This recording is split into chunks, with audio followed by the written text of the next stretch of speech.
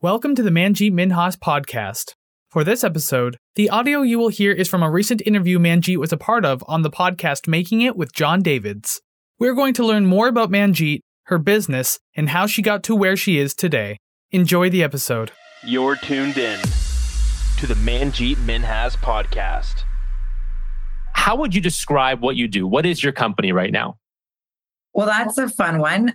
I would say that my company is Minhas Breweries, Distilleries, and Wineries. And we brew, we create beers, spirits, and wines from scratch in 7 different manufacturing facilities around the world. And then we brand them, we market them. We don't own the retail outlets because we're not allowed. But that's really what we do is we make alcohol. 7. You have 7 facilities? I found 2. I didn't know there were 7. Yes, we do. Wow. Okay. We'll get into that in a second. So just to give everybody some context, I found some sort of numbers and stats online. I'm sure these are going to be outdated. So it says on Wikipedia that in 2014, you had revenues of 155 million. I'd imagine they're much higher than that now. Can you give us a sense though, just like how many employees? You said 7 facilities. How many bottles of beer do you sell? Any context? Yeah. So we have about 1,000 employees. And of course, every year we are getting more automated, as is manufacturing, because kind of like people say in the airline business, that if my plane isn't in the air, I'm not making money. And for me, if my machines aren't running and they're not packaging and not brewing, I'm not making money either. So we run as often as we can, 24/7 operations. We're down for 2 hours in the middle of the night, 1 to 3 or 2 to 4, depending on which facility where, for maintenance, because I am an engineer by education and so is my brother. So we truly believe in preventative maintenance. But we, like I say, sell in Canada, the US, and 16 other countries around the world. And we partner for white label, private label, and our own brands with major companies, everybody from Costco, we make all their Kirkland Light around the world, to Trader Joe's, we make 7 brands of beer and, the rum for them, to Sam's Club, Walmart, 7-Eleven. In Canada, Safeway, Sobeys, we make all of their private labels. In Alberta, many big chains such as Ace that own 200 stores. So the list goes really on and on as to what we do. And we're a combination of our own brands and private label, white label. And you have a lot of brands. Like if you just search for Minhas brands, there's I have to scroll down the page to get to the end. So I'd imagine a portion of these are white label and some you own. Why do you have so many brands? What's the purpose versus having just 1 or 2 hero brands? Well, of course, just like anything, when we were getting into the business 23 years ago, we did and we created brands in different markets that were speaking to the different customers. And sometimes that creates different brands. Of course, if I could go back, I probably would change some of that. I maybe would have 1 brand. But like a lot of big brands, if you see a brand across this country, let's say one that we all know, for example, that has the big Canadian flag on it, it is actually different in different provinces because tastes profiles are different. So what we decided to do was to be the local brand in each province before that was kind of fashionable. And so, yeah, it complicates things a little bit, but it definitely makes us have the agility and ability to be able to be nimble, to be able to be quick and change often the marketing, the branding, or even the recipe of the product based on what we're hearing from customers. And when you're new, it's really hard to say what is going to stick, what is going to be successful. So we did a lot of, hey, what do you need to the big retailers? We'll make that and we'll create some of our own brands also. And both have their own advantages. Some are to fill up, manufacturing facilities and tanks and lines. When you're making 600 cans a minute, you need a lot of beer in order to fill those lines. And so, some was opportunities that we saw that last just a couple years and they're in and out. Not every brand that we make actually lasts 5 years or a lifetime. And some are just quick hits. And so I think that anybody that is coming up with products knows that what is their bread and butter and what has been around for a long time, such as our Mountain Crest Classic Lager, our Alamo Tequilas, our Blaney's Irish Cream, a variety of things that have been around for a long time. But there's a ton that come and go. And those are the high margin products. But also they often have other purposes behind them. Yeah. So if you look at the top 50 brewers in the world, different lists, you're always sort of in the top 15 or 20, I'm finding. How did you guys start this business? So you and your brother start this business, I think like 20 or 25 years ago? 1999, yeah. So you didn't inherit like a giant brewery and now you just run it. I mean, you actually built this thing. Yeah. And so we actually built, unlike now when we started, we were a sales, marketing, and branding company. We got our products co-packed and they were made by others throughout North America, but mainly in the United States. Manor Tequilas in Mexico. And we decided that we were going to be a private label brand for retailers. First, my parents' liquor stores. My dad was laid off as an engineer in the bust in 94. And then retail liquor was privatized in Alberta then, and they opened up liquor stores here. And so that's how we started, my brother and I, a private label brand for their stores, which was unheard of at that time. And then as we saw that there was some legs to it and that there was definitely a niche market, we started to grow and expand it. And what happened was we went to a brewer then in the United States that was in Wisconsin, second oldest brewery in the US, started in 1845, family owned still. And they were willing to try some new things with us. We invested in the brewery, bought some machinery because they weren't really keen on doing that. And then as we grew it, we very quickly, within a couple of years, became 90% of what they were brewing. And then we forced them to sell it. It wasn't for sale, but we used our negotiating techniques. And I think that that is one of the great cornerstones to my success is I am a good negotiator. And we first negotiated and got them to sell the brewery. And then we negotiated a price that we could afford in cash. And then we became manufacturers and actual brewers, not just a sales, marketing, and branding company. And that was in 2006. Just to backtrack, so you started the story of creating private labels for your parents' store. What year was that in? 1999. Okay, so in 99 you start this. In 06 you have a brewery, the second oldest brewery in the US.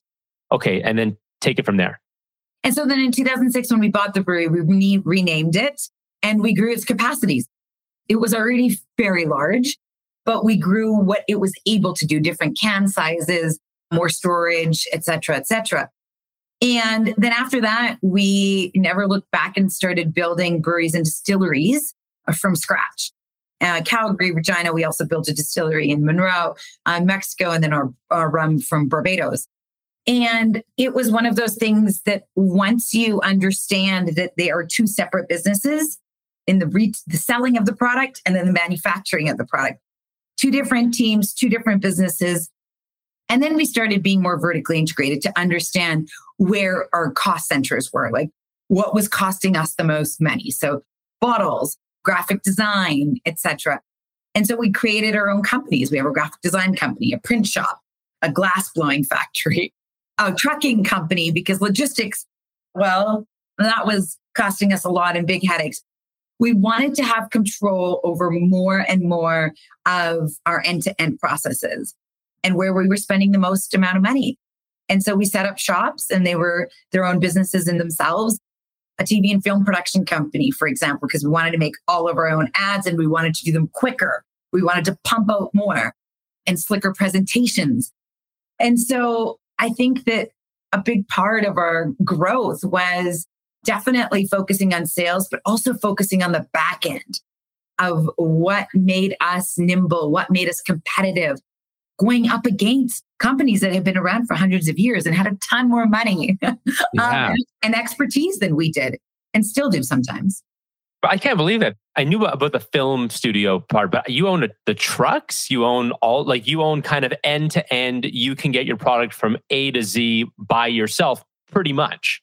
Yeah, we just don't farm. So we still go to the farmers for the barley malt in the yeast. My dad always jokes, our ancestors were farmers in India and maybe we'll go back there. And I always say, no, that I leave up to the pros. Okay, very cool. So that's where you started. Now, I have to imagine that a lot of this, you mentioned you're a good negotiator. You got the deal on that brewery in Wisconsin, but this sounds like a pretty capital intensive business. So how did you fund it? I'm curious how you fund it today. I mean, obviously you have cash flow, so it's a bit easier, but How did you fund it kind of for the first 5 years? Yeah, it was definitely very purposeful. I've always been in charge of the finances of the company, not my brother. And it's definitely a lot of spreadsheets, a lot of planning, but understanding where and what your money goes farther. And same thing, some negotiating to say, I can pay you. I'm very old school that way because I was taught by my immigrant parents that way. You pay and you buy with what you have in the bank and you don't overextend yourself. And so it's definitely an art of maneuvering money around to make sure we're getting paid on time and building those relationships and vice versa. And with suppliers, with a lot of suppliers, for example, I was able to negotiate, I'll pay you within 10 days and you give me a 1% discount. And that adds up. And so I think that you really just got to get creative to say what is valuable to you and what is valuable to, your suppliers and people that you owe money to, and vice versa. And so it definitely is an understanding and an open conversation to them to understand where your pinch points are with money and where theirs are and what's important to them. And I think that most people are willing to talk about that as long as you start the conversation.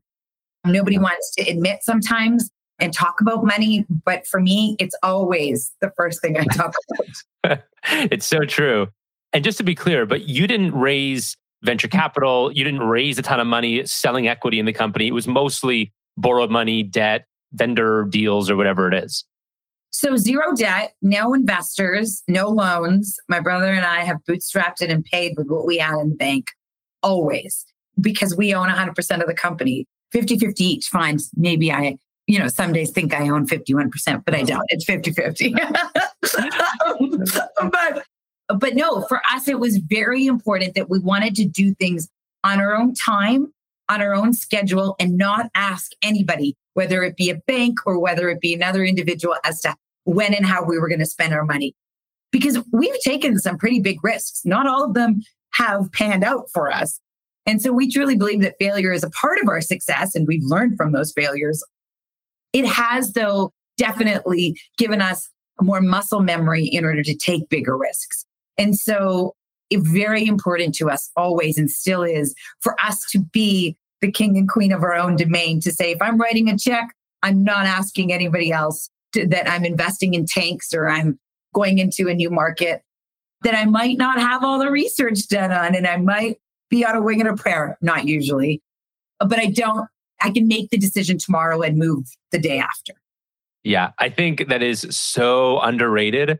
There's such a glorification of raising money, raising more money, selling this and that. And at the end of the day, you become an entrepreneur because you want to make your own decisions, not because you want to answer to a board or a boss or anything like that.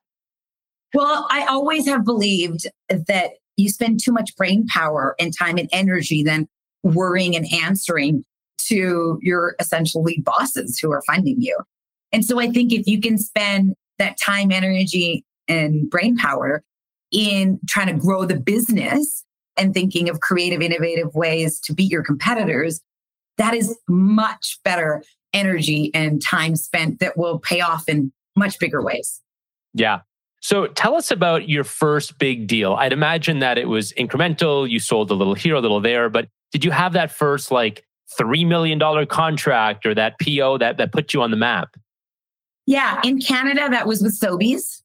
And in the US, it was with Trader Joe's.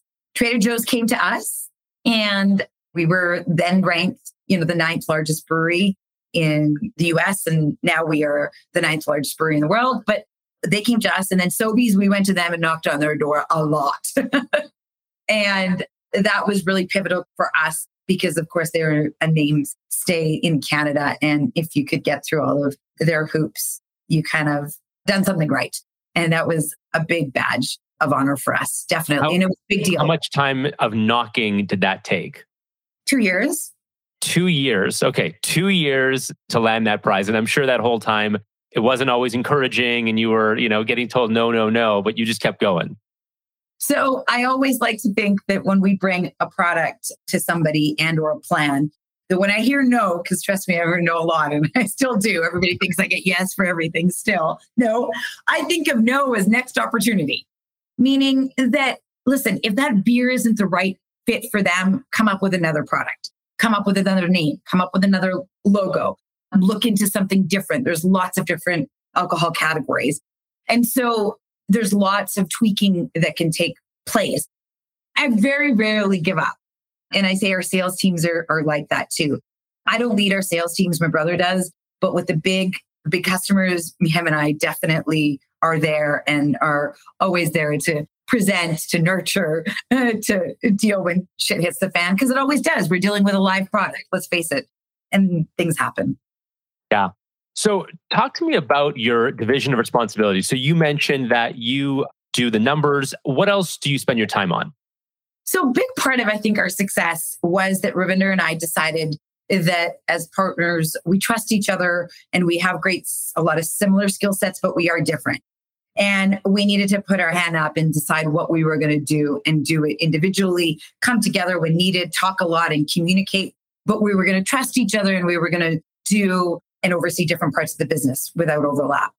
And so he definitely early on handled all of our sales teams, all of our new product development, and did a lot with our government relations. Because we are in liquor, it is not status quo. It is something that is taxed highly. And I'm told all the time, it is a privilege, not a right, to have a liquor license around the world. So therefore, government relations is important. So he definitely saw that. I recently, about 2 years ago, took over government relations portfolio. And I oversaw marketing, finance, and HR. And of course, then as we started to grow, we started to have to let go in order because we wanted to do some other things, such as board work, such as start the other companies. And so we hired some great executives teams. Now we have great presidents and VPs that oversee all that, but we're still in touch, definitely on a daily basis, because in the end of the day, my name is on the check still. So yeah. you got to sign those checks. And Ravinder, I'll do a different episode with him one day, but if you meet Ravinder, very, very warm, inviting guy, always well-dressed with that beautiful Hublot watch, talking to everyone. I remember we were in a boardroom maybe 3-4 months ago, and we were all sitting down and he was standing up talking to the guy over here, over there. He just wants to hand out his business card. So I can tell that he's the sales guy. And he's the government relations guy for 20 years. So yes. Absolutely. So what does your direct report look like today? So how many people report to you? How often? And sort of what is their job? Yeah, not many anymore. And I think that is something that you build over time, trust and processes, but also you let smarter people do things better than you. And we all get stagnant sometimes after a while, and we only know certain things. So definitely our CFO still reports to me, and then our CEO, and that's about it. And so those are the two important things that I still feel I need to have a pulse of the company. And we have a board of advisors, and that is something that we tap on into a fair bit when we're, the downside only of when we started, I was 19 and I never worked for my brother and I both never worked for any large company, is that as we started getting bigger and bigger, we needed to create things like company culture and different processes that we never, in an org chart, that we never were a part of ourselves. And so we were hiring people that were much older than us. And it was interesting to understand that how others did it, not to mean that we were going to copy them, but we needed to sometimes know best practices. And so then we came up with a board of advisors that were in beverage, in alcohol, in manufacturing, just to learn from, to understand how do others do it? What is good fit for us? But also, where do we go to learn from? And I think a big part of that is also that they're mentors, not only advisors to Ravinder and I. Yeah. So one thing you've done really smart, and I actually just in doing some research today found stuff that I hadn't even known before, is you've done partnerships with some pretty famous people. So one of the names I saw today, so I had no idea, but you're involved with Happy Dad. Yeah, we make all their product for them. Some of our listeners will know, some won't. So Nelk is huge. So if you don't know Nelk, my number might be wrong here, but they have like a $50 million or $100 million business with their hard seltzer. So this is not like a little partnership. This is one of the biggest seltzer brands I'd imagine in the world right now. So how did this thing happen?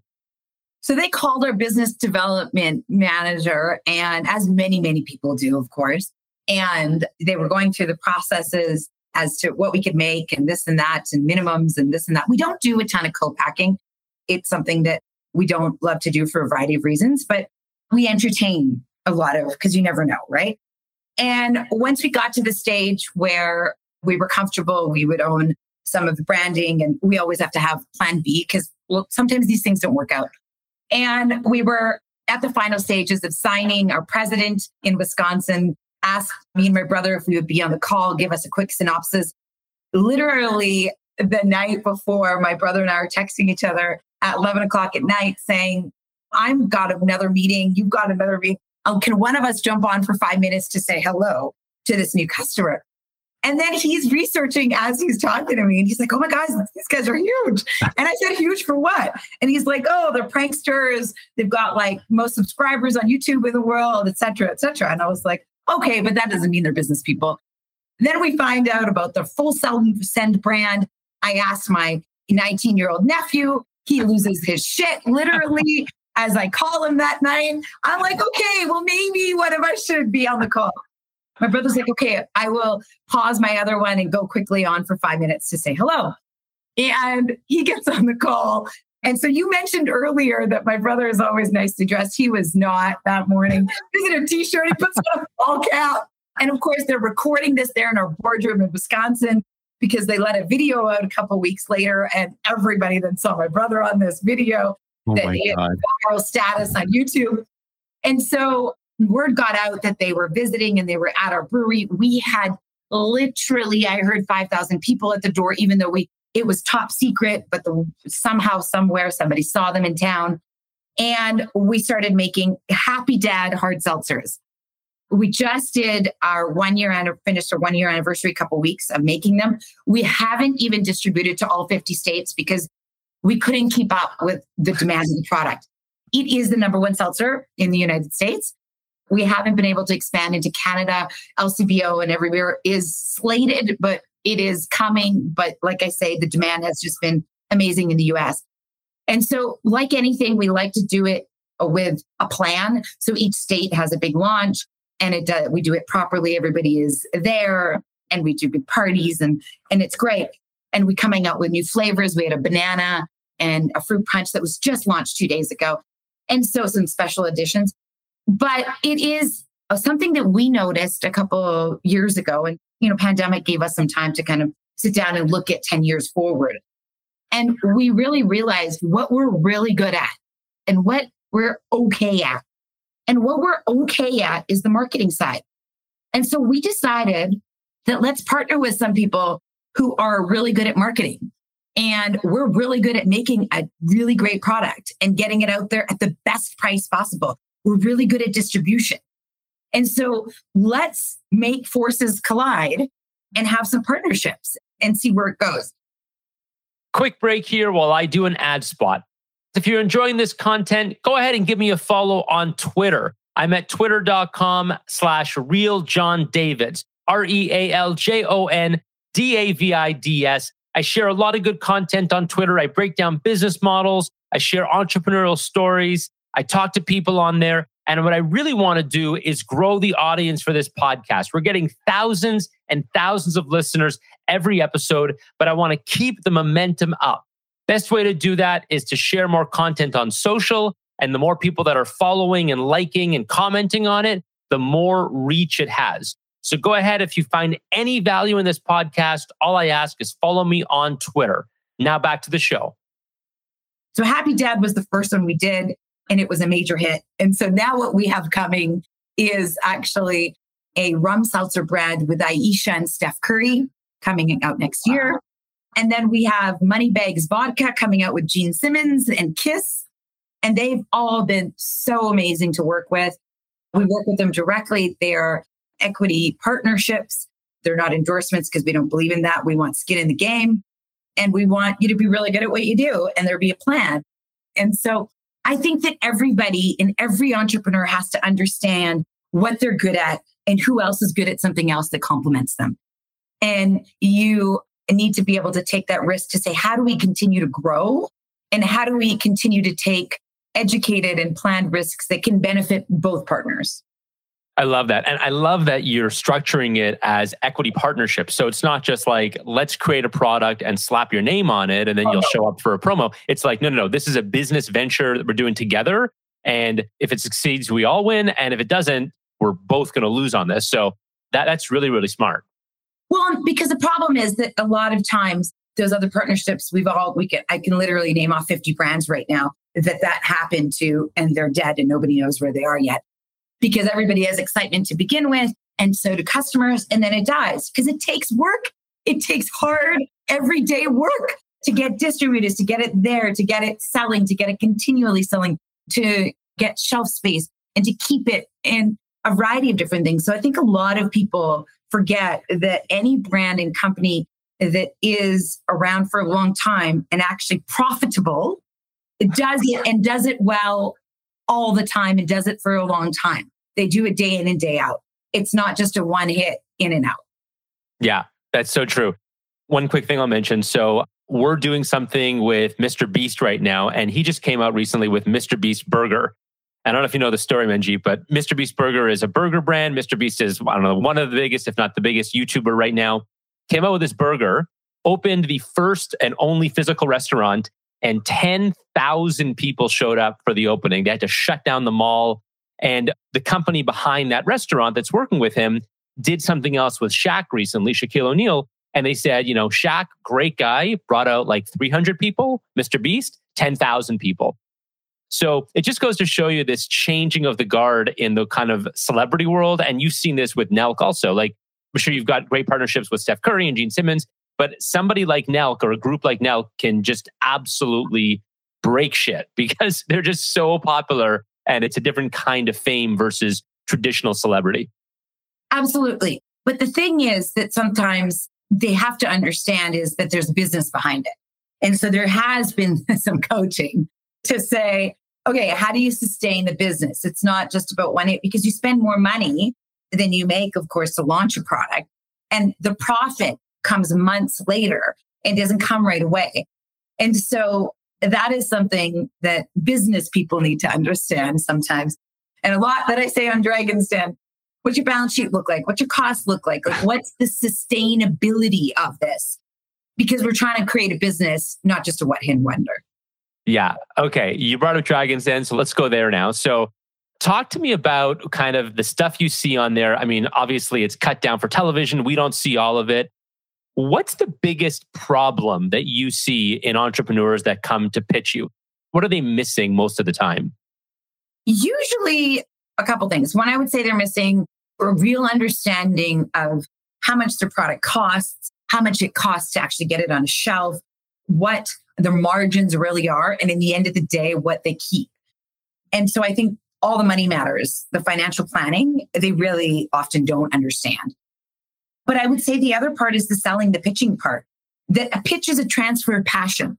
You have to be able to tell your story succinctly. You have to be able to get your customer or your investor to really understand what the benefit for them can be and get them to understand what your product is. So many people eat, sleep, and breathe their own product or service. And especially when it comes to products, they understand it, but they don't get that others don't because they're really not good at selling. And so I think that every entrepreneur, but I also believe that just every person now has to be really good at selling. They have to be good at storytelling. They have to be succinct. They have to be not only encouraging and emotional, they have to answer the 5 basic W's: who, what, where, when, why. And then if you're looking for money, as to how you're going to make this a business. And so I think that there's just not enough sometimes thoughtfulness put into understanding what a pitch is. Yeah. Can you point to one like big success, maybe your biggest deal in the den? What's been the one that's done it really right? Oh, there's been lots of successes. And I think success is interestingly defined.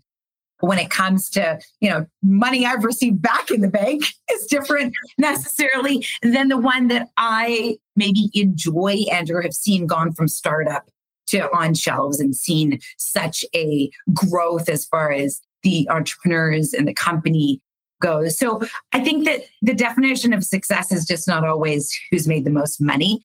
because they all come at different stages in the Den. Some are like literally on a piece of paper. There was a product called Toddler Monitor that was like literally on a piece of paper. These two fabulous women. And now it's in stores and doing really well. There was Peapod mats. That was my first year in the Den. And other than kind of the product as to what its qualities were, we totally repackaged it all and got it everywhere from Toys R Us to seniors' homes. And that has been fabulous. Make My Belly Fit. I have a lot of great CPG products and a lot in the toddler space too, which is a lot of fun for me because I had young kids are grown up a little bit now, 10 and 13.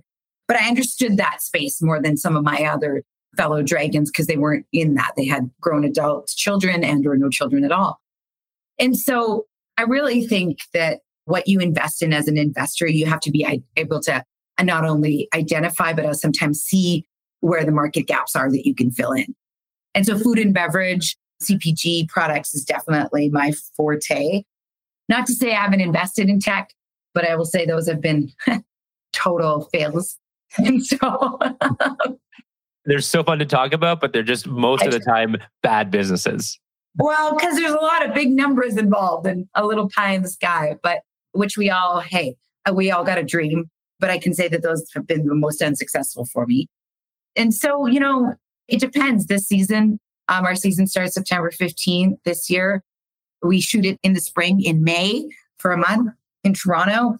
And like you say, we see them for 45-ish minutes. And if they make air, because only half of what we see actually makes air, it goes down to 6-7 minutes. So we don't give away money that fast or make deals that fast.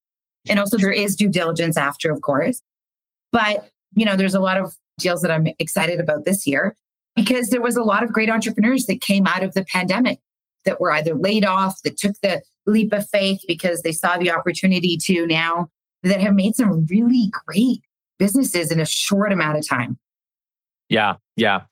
So let's talk about failure for a second. You are the great Manjeet Minhas, tons of success, but I've heard a couple stories. I think you got into wine at one point. It didn't go so well. And I'm sure you've had missteps along the way. Can you give us like something that you tried that just didn't go that well? Oh, yeah. One day I will write a book about all of them because there's a lot. And I think the average, my accountant was telling me, was that for every one product that has been successful, we've had 4 that have not made it. And, I think that's not a bad average, but it is part of the journey of being an entrepreneur and part of the journey of putting out products into the world. And so, yeah, one of the biggest failures that we had was our whole wine portfolio a number of years ago. We went to different countries. I sourced, we tasted, we came up with interesting brand names. We had some great launches and some great initial success for the first month or two, but we didn't have buyback. We didn't have velocity off of shelves and people that were coming back. And I think that is really sometimes when we ask people, even in the Den, what is your velocity as and how many people are coming back? What are your repeat customers? And that is super important. We didn't have that. There was a variety of reasons after we discovered, of course. One, the names were too hard to remember. Our wine actually wasn't fantastic either. The price points were not where they needed to be, competing in a really highly competitive market. And we necessarily didn't pick the right partners in order to launch with for wine. And so we didn't also have the same salespeople. We were using beer salespeople for wine, totally different.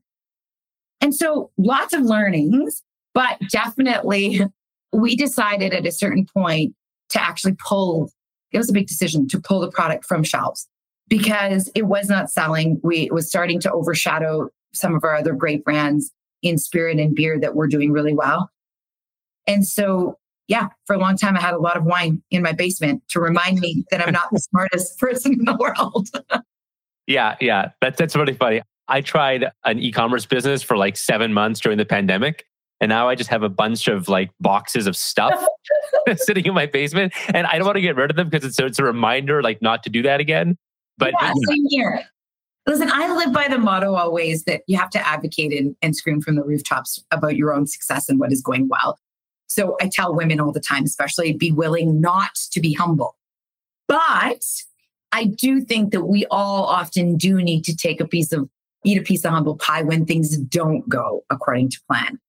And so I also am a true believer in having goals that you have that are always there, but the plan changes. So one of my greatest mentors told me, write your plans down, but write them in pencil. And so with wine, that's exactly what we did. I always still wanted to get into the wine business. I never give up. And so then 15 years later, as I always had it, I was always still researching. I always had, teams doing some R&D for me in the background. And then a couple of years ago, we came out with Dragon's Tears wines. We did it very differently, though. I didn't go to other wineries. We bought the vineyards ourselves. We cultivated, we made it ourselves. So I knew by then, and I had So you are in the farm business. You own vineyards. You got it. And so I got winemakers then to tell us how to do it right. And we took our time. We had a slow launch, not a loud launch. And it was very different this time around. And so far, so good. It's been going very well where we've launched. But we've been slow with launching because, I was a little bit gun shy for sure. And I didn't want an egg on my face again. So I think that the fact that we didn't give up and that 15 years later I came out with it again just goes to prove that just because you did it one way and it failed doesn't mean you can't take another stab at it. Yeah, that's a great lesson. Let's talk about playbooks. So I like to share with people, if they want to follow in your footsteps and do what you do, like that's one path, but I'm sure there's also other things. So if you were starting today, would you do your thing again, or would you find other paths maybe in the beer industry, in the alcohol industry? Any ideas you can share? Yeah, no, I would do it for the most part again. One thing I think that is always important now, of course, we research things to hell. But by then, at that point, we were very naive and we just went with our gut in a lot of the ways as a customer, also as what others were telling us that they needed. And we kind of filled their gaps. And so I think definitely I would do it again, as far as starting as a sales, marketing, and branding company. I would not start as a manufacturer. I would get other people, like I said before, that do things really well and make, vodka and tequila and beer well and give it to us. And we would make sure that we had a business and a market for it first. Yeah, there isn't much that I would change. I would maybe not be so naive when dealing with governments in this country, especially, as to thinking that just because I have a good product, that life is fair. I learned the hard way that life is not fair. My dad used to tell me that a lot, and I didn't believe him. And I definitely came to that conclusion on my own. I truly believe not in having regrets. I think that we all make the best decisions and put our best foot forward at a certain point in time. And to look back and have regrets doesn't really help. You can learn, but it also sometimes can hinder you from sometimes taking risks in the present. So I think fear is temporary. You got to get through it. You got to learn from the past, the good and the bad, but not having regrets is something that I'm a true believer in. Yeah. So when you started, just to kind of go back here for a second, because this makes a lot of sense. You started as basically a sales, marketing, and branding agency for alcohol brands. And right. Then when you discovered that you knew a lot about the business, you went ahead and bought a brewery. And then at that point, you started launching your own brands. And so it actually makes a lot of sense. The steps that you've taken along the way have made a lot of sense. When did the other things come in? That's kind of step 1, 2, 3. When did kind of the film studio, trucking, was that over the course of like 10 years? Are those things that you're still doing? Yeah, so those were actually much quicker. So the first, from starting to owning that first brewery, took 7 years, 1999 to 2006. And a lot of that was us building money in the bank, building expertise, finding great team members, but then also understanding the segment in the business that we were in, but also deciding to be in it full on. I was an engineering student, and so was my brother. And we're good Indian kids. And my mom had told us, my dad not as much, even though he was an engineer, we had to be doctor, lawyer, engineer. And so I'm older than a year and a half. And I get why parents, I'm a parent myself, but also immigrant parents especially, education is very important to understand that that's how we were raised as a middle-class family, because my dad had a good job as an engineer. came with nothing from India. And so it was important to us to do that, I think, not only for our own personal confidence, but definitely from my parents too. And so we then, after that, took kind of the full leap and put both feet in and decided that we were going to try this out full time and not look at an engineering career. And so I think that it's helped us in a lot of ways to understand the manufacturing business, to understand decision making. But also, I think for me, it gave me a confidence to say that if this didn't work out, I still could put food on the table and have a career. And so I truly believe that confidence building is something that those first 10 years did in order to, for the next 5 years, to say that we can build all these other businesses and we can figure it out. And so, yeah, it was about 5-6 years that we went down to the numbers. Where are cost centers? Where can we kind of squeeze out some more pennies? Because in the beer business, it's a pennies business as far as the margin and the profit goes. And so that was pretty quick, where we discovered if we wanted to be major players and we didn't want to go out and look for money elsewhere, we needed to start doing things a bit smarter and different than everybody else. Yeah. And just one other thing, this is such an amazing hack that I love, is that when you want to start being an entrepreneur and you don't have startup capital, the quickest way to do it is to just come up with some kind of agency model, because you can do all the work, you can learn a ton along the way and get paid while you do it. You're building up those cash reserves. And so the time that you spent those 7 years doing the branding work gave you all the education you needed. You know, yes, you weren't going to end up being a doctor or a lawyer or an accountant, but you were still getting a great education, which is super important. Yes. Well, later I hired accountants to teach me how to read a balance sheet because I never took those courses in university. Now my part of it is in grade 8, just learning financial literacy because it is so important. But yeah, 100% agree with you. Okay, let's finish up talking about kind of where you go next. So obviously there's a lot of global expansion you could do. There's M&A, you could buy other companies, you could be bought. Where do you see yourself in 10, 20 years? So I would say that I'm definitely not going to be bought as long as I've got my name on the building. Not to say that we haven't over the last 2 decades gotten some, interesting offers. I'll leave it at that.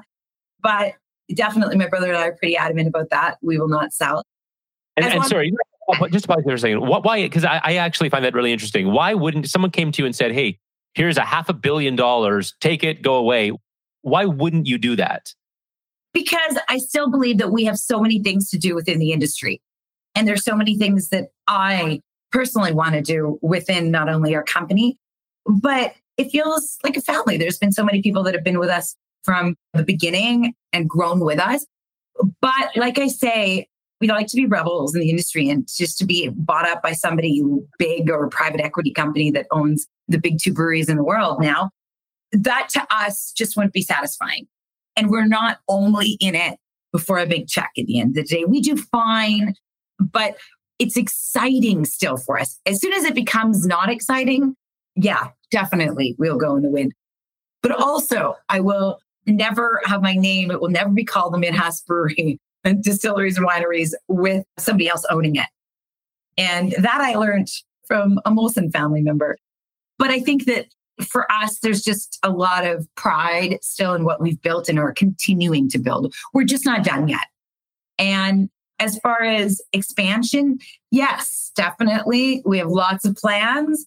Of course, COVID created some delay in some of those plans, but it also helped us be more efficient and look at our own operation. And I think that when there's external factors like that, I think of it as not a hindrance and a challenge, but something that has come at the right time. So we've definitely looked at our internal operations over the last 2.5 years, become way more efficient and figured out where we could use technology more and where our gaps are. Because sometimes when you do grow so fast, you do leapfrog in some of those foundational elements. And we're working on those.